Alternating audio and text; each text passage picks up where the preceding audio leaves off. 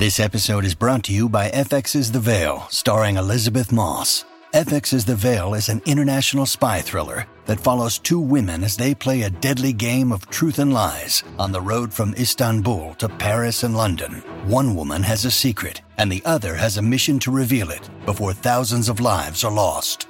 FX's The Veil, now streaming, only on Hulu. When you need mealtime inspiration, it's worth shopping Kroger, where you'll find over 30,000 mouth-watering choices that excite your inner foodie. And no matter what tasty choice you make, you'll enjoy our everyday low prices, plus extra ways to save, like digital coupons worth over $600 each week. You can also save up to $1 off per gallon at the pump with fuel points. More savings and more inspiring flavors make shopping Kroger worth it every time. Kroger, fresh for everyone. Fuel restrictions apply. Welcome to the New Books Network. So, welcome to New Books in Critical Theory. It's a podcast that's part of the New Books Network. On this episode, I'm talking to Netta Jodovich about women negotiating feminism and science fiction fandom, the case of the good fan. So welcome to the podcast. Hi, thank you. Thank you for having me.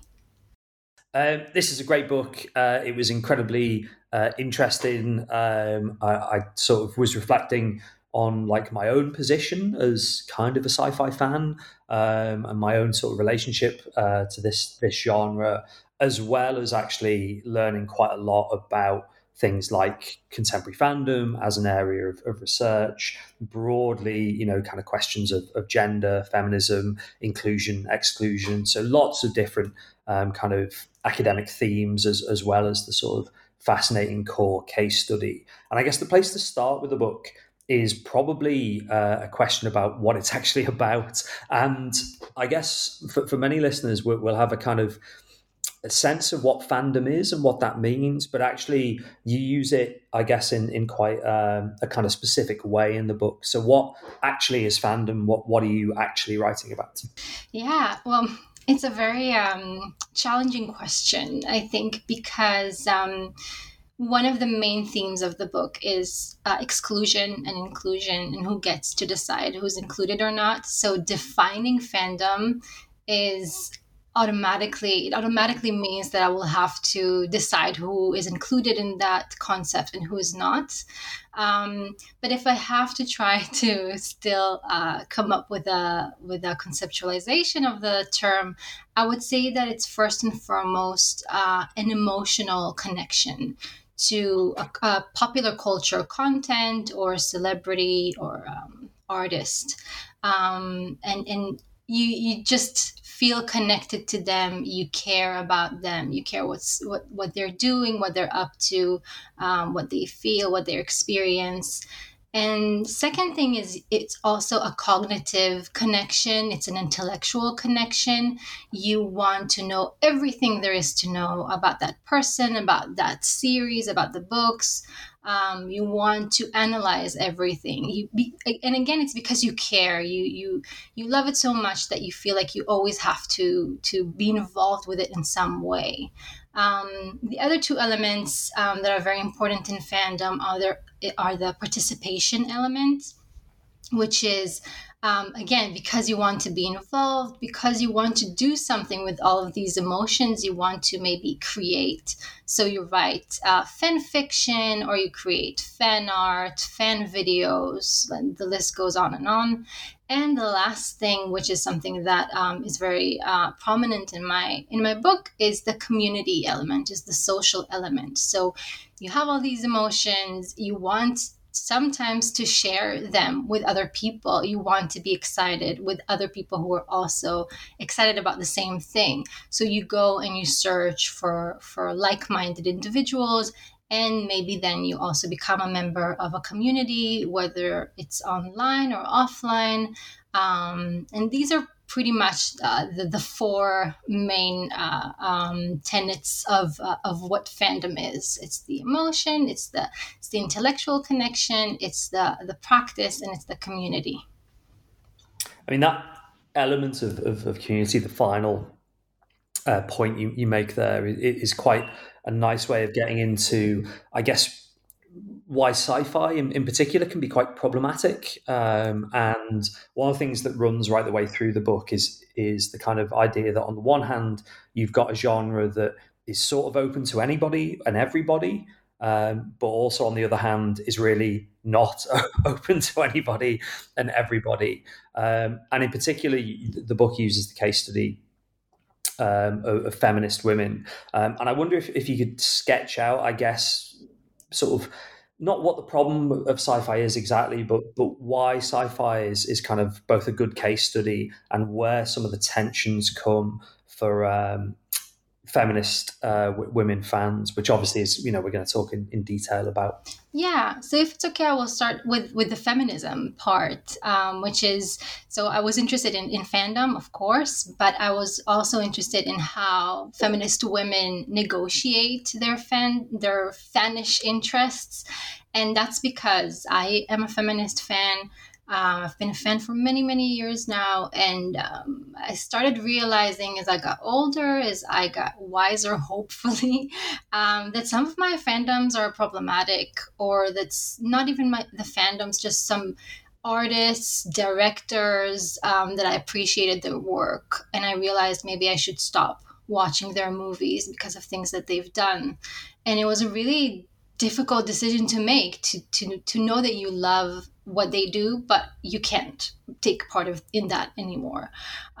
So I was interested in understanding how do other people solve this tension, mostly because I wanted to know how to solve the tensions that I experienced.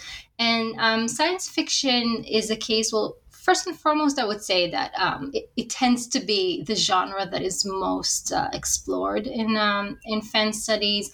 Probably also because the people who are fan studies scholars, they are fans of science fiction. So it's also the first thing that you would go to. So that was also the first thing that came in my mind when I chose my case studies.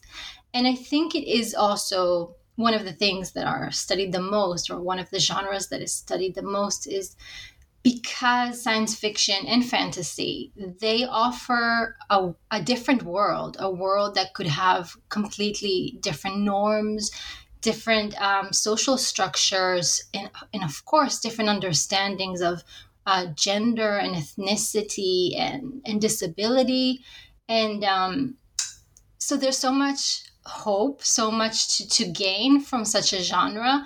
But at the end, and especially with a very successful content or franchises like Star Wars and Doctor Who, which were the case studies that I chose, they tend to disappoint.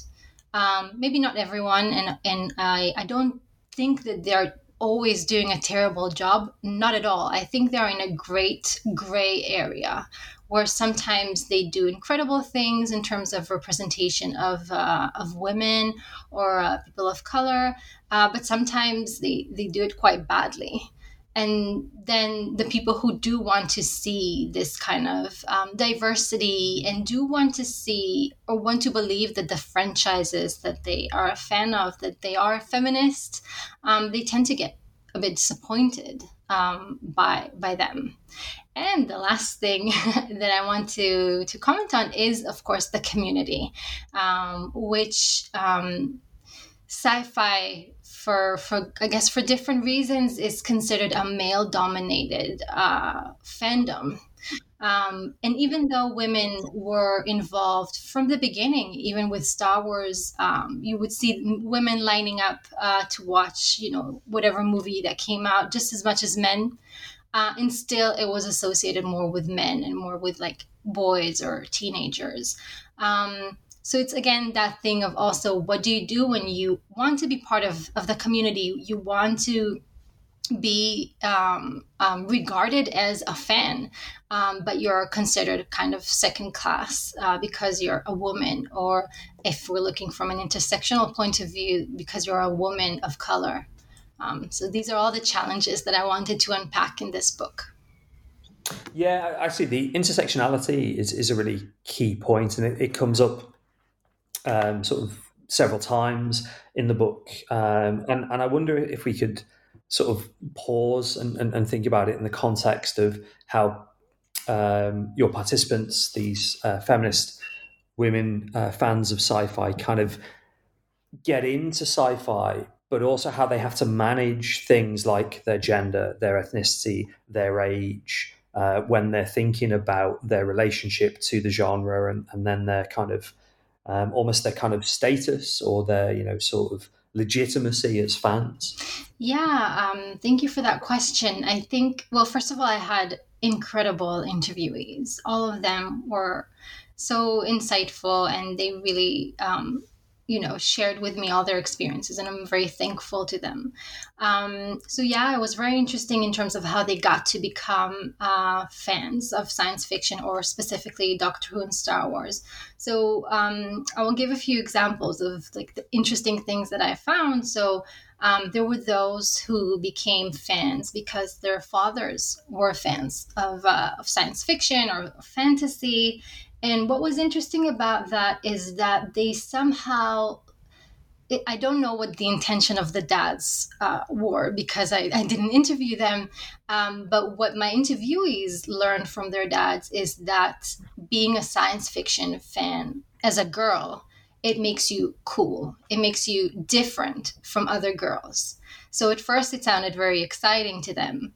But when they kept thinking more about it, or when I analyzed what they were saying, it's basically that they learned that it's cool because it's not for girls, it's for boys. And you are more special than other girls because you're interested in something that is not for you. So that makes you different. That separates you from the girls who like the princesses and, are dressed in pink. But it's kind of a double-edged sword in a way, because you understand that it's not made for you. So that was one thing. And another thing was with, I had some interviewees who are identified as Black women or mixed ethnicities. And they talked about how their families could not understand why they were fans of Star Trek or Star Wars or Doctor Who, because it seemed so white to them. And they didn't understand why they would find any interest in something that does not represent them at all. And I had one interviewee who said that her dad actually asked her to then they used VCRs, so to record Star Trek when it aired every week. But he kind of never talked to anybody about it. He never said that he liked Star Trek. Even though it's quite diverse, or it's considered quite a diverse show, but he kept it a secret because it wasn't really appropriate to be a Black man who is interested in science fiction. One of the things that comes through, I mean, you sort of flagged how can I phrase it, the kind of, the weirdness that kind of gets thrown at some of your fans for liking particular things. One of the things that comes through is that it's not just the kind of responsibility of the fans that were your participants in terms of, how they relate to the genre and their fandom. Actually, they encounter quite a lot of kind of gatekeeping. So, the shaping of something like Star Wars as a, coded white phenomenon, or, Star Trek being seen as maybe slightly more diverse, but, maybe still not as kind of racially open as maybe it might otherwise be, is not just the kind of a product of what's in these shows, but also it's a product of kind of gatekeeping practices. Predominantly actually by men in kind of sci-fi fandom communities. And I was really taken by this idea of conditional belonging that you tease out, I think, in the middle of the book. And I'm sort of keen to know more about that, but also keen to hear about how, I guess, the kind of, the sense of belonging is not just something that comes from the feminist sci-fi fans themselves, but also they're sort of up against, some kind of barriers actually that are generated by what I, as the reader, kind of thought was sort of bad behavior from men. Yeah. Conditional belonging is a concept that I'm quite happy that I came up with, kind of. It was used in the literature, at least in the literature that I found before, but somehow never actually explained. So I was happy to kind of try to do it myself. So the idea of conditional belonging is when a newcomer or someone who is perceived as a newcomer joins an established group, and they don't have access to a full access to everything that the group or the community can allow them to have. And in order to be fully included, they have to align, they have to conform with the norms, with the values of the group. They're not allowed to challenge anything. And if they do, they will just be rejected.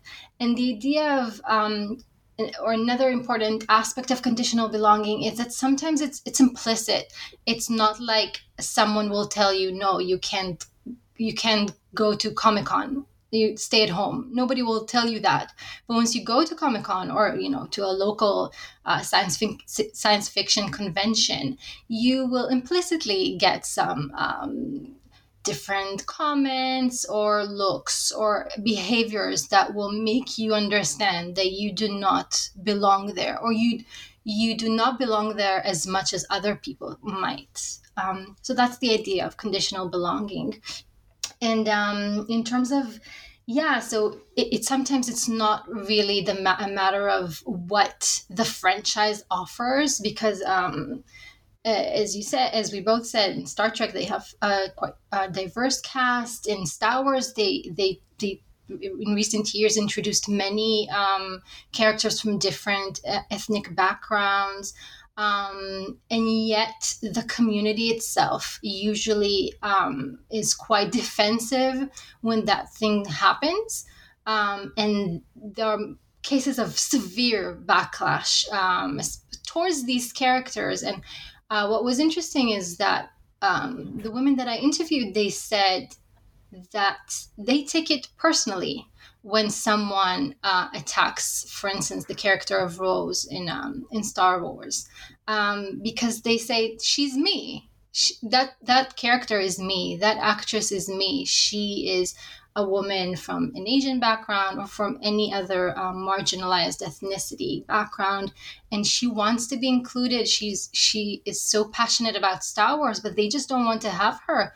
And I relate to that. I feel that way. So this is one of many, many cases where the women that I interviewed understood that they can maybe be there in the community, but they're not supposed to talk about certain things. Again, if it's offline or online, I had women who said that in certain online communities, they will not say that they are women. They will not obviously say that they are feminists. They will not talk about certain things or raise different kinds of critiques in certain communities because they know that they will get a huge backlash. So they just don't. And that's, again, one of those mechanisms that nobody really talks about, and but everybody's aware that it happens. So it ends up into a mechanism of self-policing, where the women themselves end up just not saying anything, just from being afraid that they will be attacked. You mentioned Rose, and Rose is a kind of fascinating character in lots of different ways. And towards the end of the book, you sort of juxtapose Rose with Leia from Star Wars. So, I mean, I sort of assume people know who these characters are, but I guess, Rose comes into Star Wars comparatively late in the 8th and 9th films. Obviously, Princess Leia is sort of, in the original trilogy, and obviously is important in the later sequels as well, and is maybe a bit kind of better known. And it was interesting that your research tried to go beyond just, I guess, kind of how do feminist women describe themselves as science fiction fans, but also to think about how they interpret and kind of deal with the representations of particular iconic characters in the genre they love. And earlier you mentioned, some of the things, you yourself as a fan like, but maybe find problematic because of the director or problematic because of particular representations. And it was really interesting to see how your participants responded to characters like Leia, who has been presented in ways that are kind of incredibly strong and positive, and then in ways that are highly problematic. And similarly, with Rose, who on the one hand was presented in, a really kind of positive and strong role, and then later on is kind of completely marginalized and almost ignored. So what was the kind of interpretation, and how did your participants kind of navigate some of these, I suppose, quite ambivalent elements of these characters? Yeah, thank you for asking that. I think that was a really interesting way to talk about feminism, because obviously not all feminists think alike. What one might find empowering, the other will find concerning.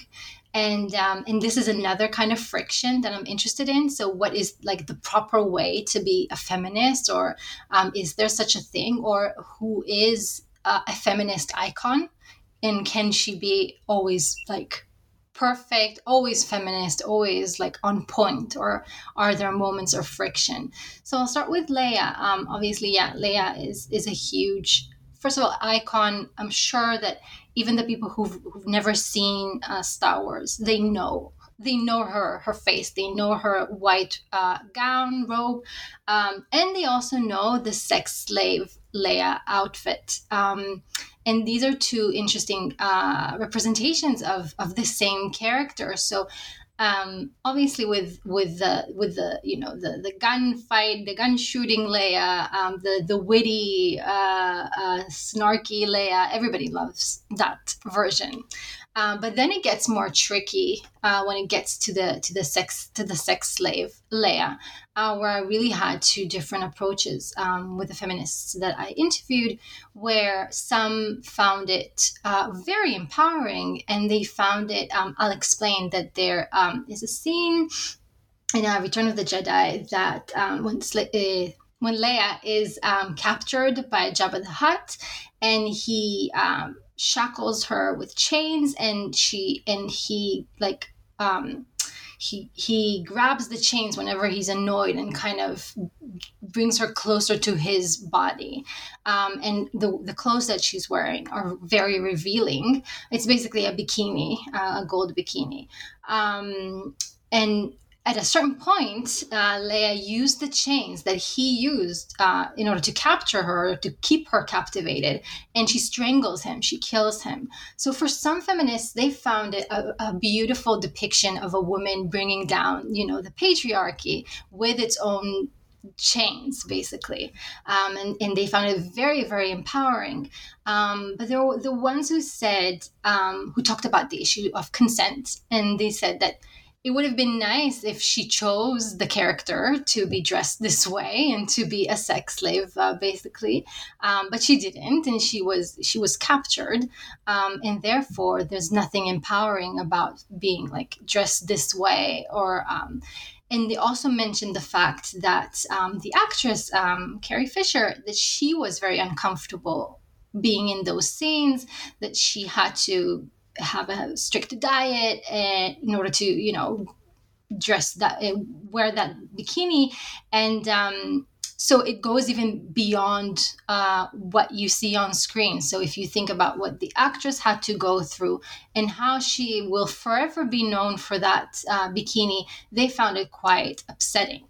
And another version of Leia that I want to mention before moving on to Rose is General Organa at the end of Leia's kind of plot line, which had to end up quite abruptly, sadly, because of Carrie Fisher's passing.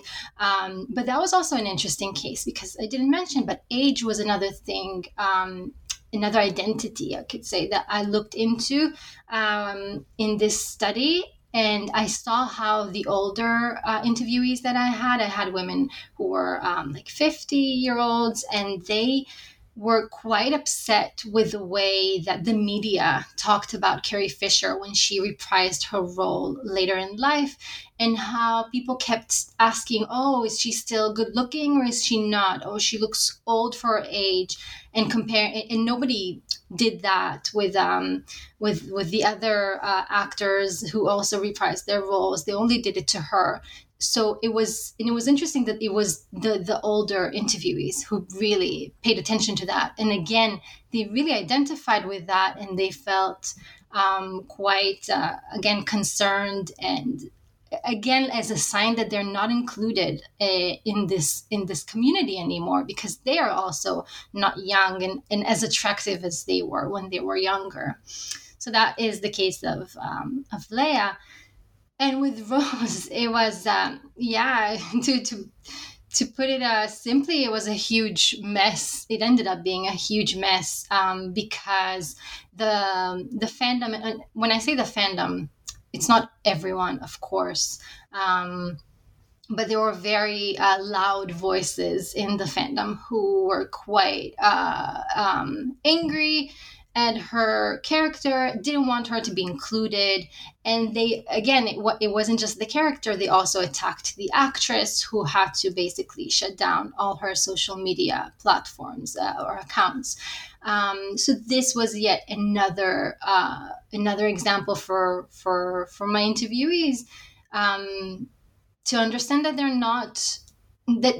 not included. And I will mention that because of the backlash in the last movie, Rose barely had any spoken words coming out of her mouth. Like, she was basically just just someone in the background, didn't have any kind of didn't have a speaking role, basically. So the women that I interviewed saw it as a sign. See, they are so scared of all those angry fans that they were able to do this to Rose. They didn't listen to us, who really liked Rose.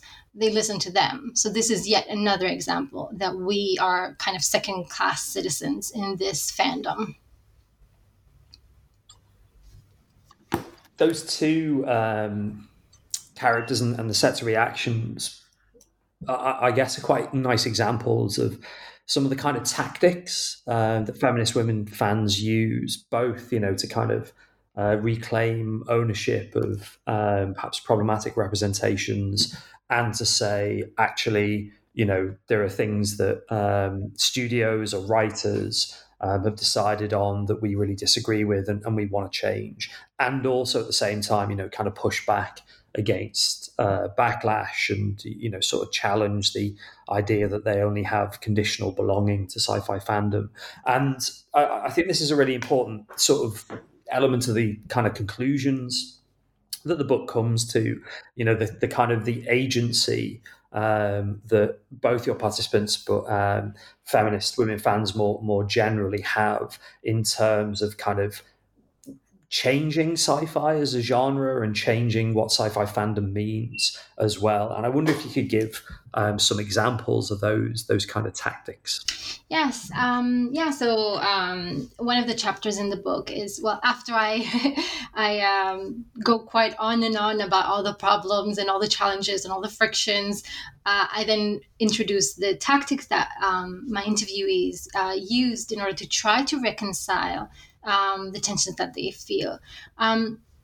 So I had two umbrella terms for the tactics. One was narrative tactics and one was practice tactics. So with the narrative tactics, it included the kinds of rationale that they come up with in order to organize their identities, their thoughts, their values to themselves, and also if they have to ever explain it to someone else. So these included, for instance, that long word that I hope I will be able to pronounce without getting my tongue tied, compartmentalization, which is basically, they would say, okay, I notice the problems. It's not like I didn't notice them, but I choose not to pay attention to that and pay attention to the things that still make me happy and things that I still love about the franchise, whatever it might be. And so that was one thing. And the other thing was also I called it imperfect feminism. So basically what they would say, so again, it's that them identifying with their fandom. So they would say, I'm not a perfect feminist. I sometimes get things wrong. I still need to grow and learn and become a better feminist. And so does my favorite franchise. So I see that they're trying. Sometimes it works, sometimes it doesn't. But we're both learning and growing. So that was another thing that they came up with. And with the practice tactics, so it included different fanish practices that are quite well known in fan studies. So again, they might go and write fan fiction where they would fix problems. They would fix plot lines that they didn't like. They would fix characters that they thought were misrepresented. And that would be one way to kind of gain more ownership and envision the fandom or the franchise that they want to see. In other cases, so in terms of consumption, they would make sure to only buy, let's say, the female characters, whatever kind of merchandise that was related to them in terms of like Star Wars. There was a big campaign when Rey was first introduced, which was hashtag Where's Rey, because she was the star and yet none of the merchandise featured her, at least in the beginning. So they would make sure to buy whatever Rey merchandise they found. And also they emphasized that they also do it, those who are mothers did it for their children. So they would be familiar, or they would practice playing also with female figurines. So if they had boys, they won't only buy them the Luke Skywalkers, they would buy them the Reys, the Princess Leia's. So they would, they would also be interested in female characters and not just in the male characters. They also talked about, and I will mention it because I think it's quite important. They also mentioned finding alternative communities, which is a big question on its own. But I had women who said, "Look, I'm tired. I don't want to. I don't think that the burden of bringing a change to the community should rely on me. It should rely on those who are in power, let's say. Should rely on those who have more agency, more control over the fandom. They are the ones who should actually bring the change. I am tired of this. I'm finding an alternative, more safe community where I'm not the minority anymore, where I'm the majority, or I'm with my equals. And that's what I'm going to do. I'm not going to try to be accepted, to get accepted to a community that doesn't want me.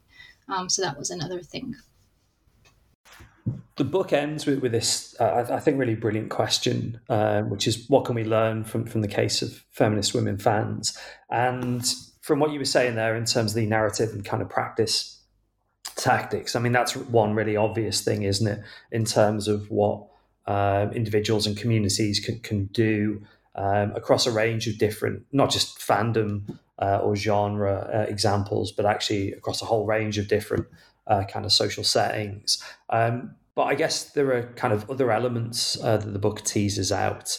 And I suppose, the kind of the way to conclude is to repeat that question, really. What can we learn from this case study? What do you think are the sort of broader insights that go beyond just this example? Yeah, I think I'll explain why also it's there, why I put that in the book. Even before I answer the question, and that's because I'm a sociologist. That's the department that I'm in. The departments I've always been part of, and sometimes it seems like people, and it's not just for sociologists. I think it's for many people who study fans. It feels like it's, why are you studying this when there are way more urgent things to study in the world, like much more important, much more related to policy and to all sorts of things. So why are you wasting your time? And so I always felt like I had to defend not just my research, but the field as much as I could. And I think that actually there's so much to learn from fans, because it's an identity that people are so passionate about. And I hope I said it a few times, so I hope it comes it's clear enough. But yeah, people are so passionate about it, and it is like a microcosmos of the bigger society, especially because there are so many different frictions and conflicts that are related to really important topics. So again, like racism and sexism, ableism, ageism, and because people are so passionate about it, they speak about it so openly and explicitly. And so I think it's a great opportunity to learn about people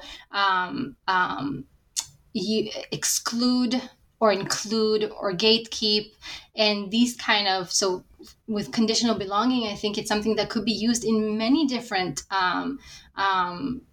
research and studies. So it could be and again, the case in general could be related to issues of women who work in a masculine profession, or religious people trying to negotiate things that are, their affinity to things that are not really religious.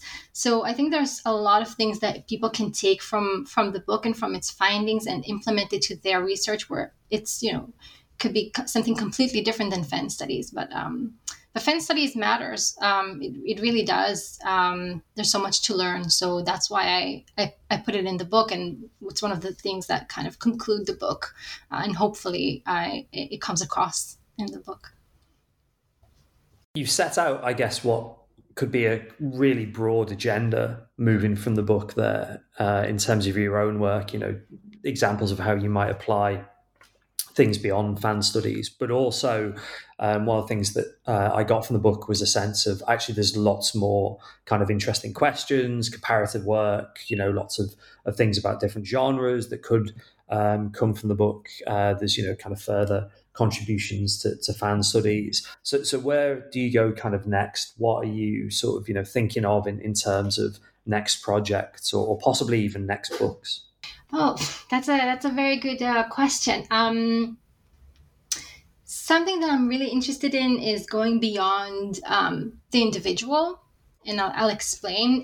Many of my interviewees talked about their boyfriends or husbands, partners, and again, that kind of the way that their boyfriends or husbands are treated when they go, for instance, to like a gaming store, in comparison to how they are treated. So I would love to study more the dynamic between couples, especially couples who are interested in similar popular culture content, and the way that they shape each other and their different experiences with the fandom, or just with consuming whatever it might be. So that is something that I hope I will get to do in the future, hopefully.